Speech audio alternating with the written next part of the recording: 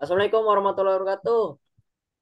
Selamat datang di podcast kelompok 10 dan saya sebagai host adalah Muhammad Irfan Yusuf. Juru bicara kita kali ini adalah Syuhada Al-Ramadhani.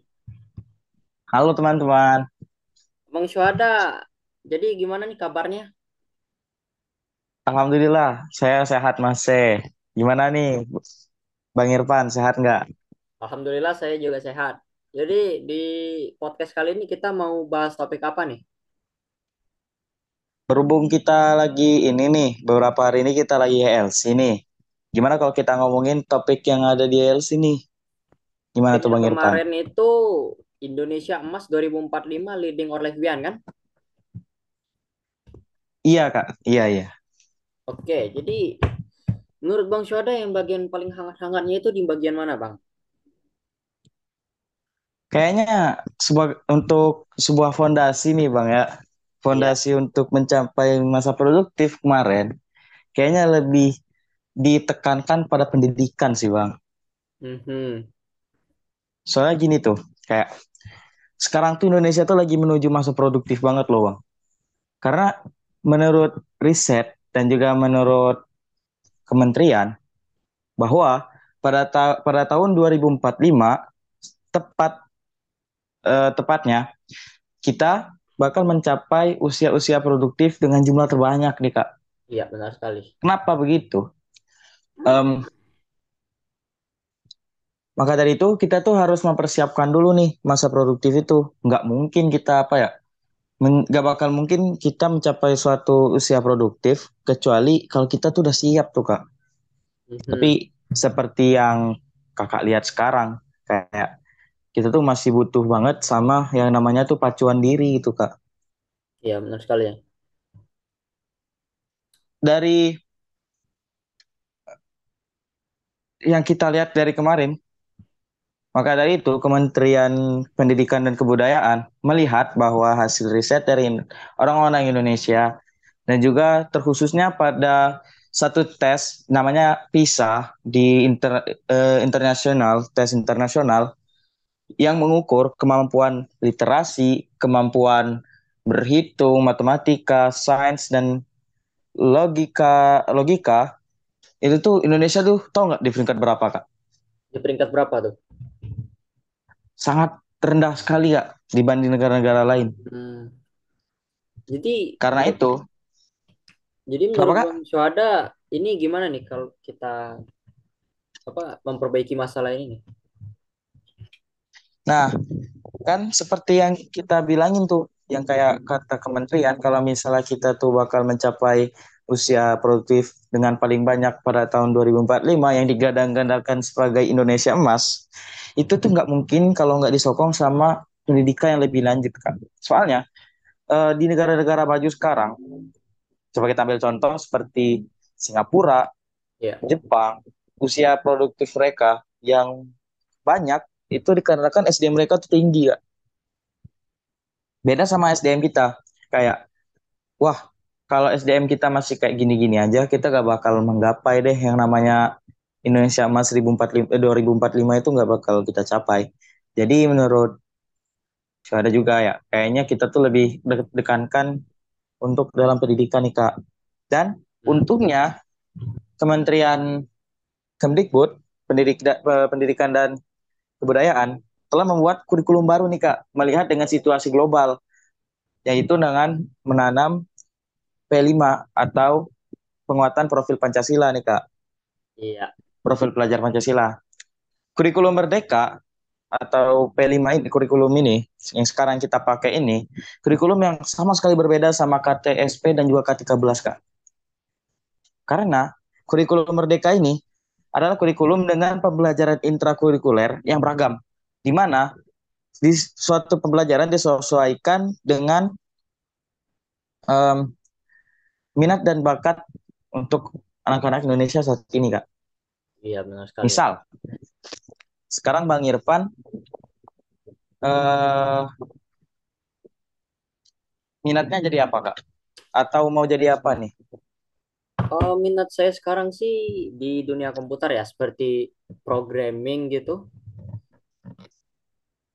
Nah, kan programming atau informatika di pembelajaran di K13 dan KTSP baru-baru kita punya pembelajaran khusus informatika kan.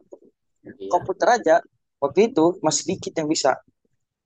Sampai ada yang bikin kayak eh les gitu, les komputer Kak.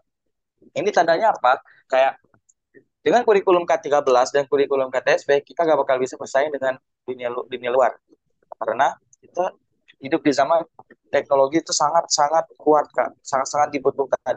Maka dari itu ciptakanlah kurikulum merdeka dan 6 dimensinya. Dan Hmm. di 6 dimensi ini, oh ya, sebelumnya kurikulum merdeka itu lebih menekankan pada minat dan bakat pelajar pada pada saat sekarang ini. Seperti nanti pembelajaran yang menyokong pembelajaran misal pembelajaran Kak Irfan tadi untuk menjadi seorang programmer. Di sana kakak akan dibekali dengan ilmu-ilmu dasar informatika, Python dan lain-lainnya. Gitu juga dengan bidang-bidang lainnya. Dan di bidang-bidang lainnya ini diciptakanlah di setiap beberapa bulan sekali itu pasti ada kegiatan P5. P5 ini adalah penerapan dari minat dan bakat siswa tadi. Makanya diciptakanlah 6 dimensi ini. Diharapkan para para pelajar ketika P5 menerapkan 6 sifat-sifat ini. Pertama, beriman, bertakwa pada Tuhan Yang Maha Esa, dan berakhlak mulia. Kedua, mandiri. Ketiga, bernalar kritis. Keempat, kreatif. Kelima, bergotong royong. Keenam, berkebinekaan global. Di mana 6 skill ini sangat diuji. Dan ketika kita sedang P5, ternyata raport kita tuh ada P5 loh Kak, raport P5. Tahu nggak? Dikasih tahu nggak sama Wallace ya Kak? Dikasih tahu sih. Nah, itu sebenarnya kurikulum merdeka ini sangat-sangat bagus dibilang karena ini sangat global dan membuat kita tuh bisa bersaing dengan dunia luar gitu. Kayak gimana nih, misal Kak Irfan belajar IT-nya tuh karena dari dulu nggak ada belajar IT, Kak Irfan belajarnya waktu kakak kuliah karena ada penjurusan kan. Iya. Kakak nggak bakal bisa bersaing sama orang yang belajar informatika waktu kakak masih kecil. Waktu kecil dia udah megang komputer kak. Kakak otomatis bakal kalah saing dong ya kan? Iya, benar sekali. Secara logiknya dia tuh lebih berpengalaman lama di bidang tersebut. Maka dari itu diciptakanlah soal maka dari itu diciptakanlah P5 ini yang dimana lebih menyorot kepada minat dan bakat siswa. Tujuan kurikulum merdeka apaan sih? Membantu guru dalam menemukan kapasitas dan membangun karakter luhur siswa sesuai dengan profil pelajar Pancasila sebagai Pancasila sebagai dasar negara dalam proses pembelajaran Kak. Begitu ya. Ya, jadi ketika kita bersaing dengan dunia luar nih, kita nggak lupa sama budaya kita sendiri, sama jati diri negara kita gitu. Itulah hebatnya rancangan kurikulum merdeka ini. Dikatakan merdeka karena merdeka dari semua kekangan. Iya. Gimana nih Kak? Ada pertanyaan nggak? Jadi dulu ya di pas masih kurikulum K13 dulu itu apa namanya?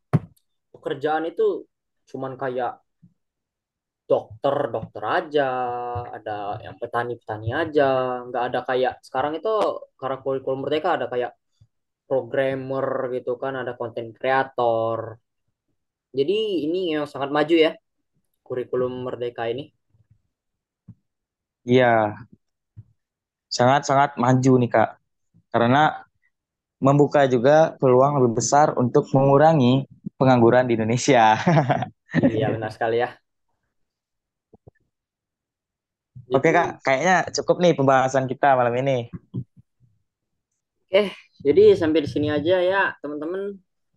Eh terima kasih Syuhada Bang Syuhada menemani kita di malam hari ini ya. Jadi sampai sini dulu. Assalamualaikum warahmatullahi wabarakatuh. Waalaikumsalam Bye. warahmatullahi wabarakatuh. See you next time. Bye.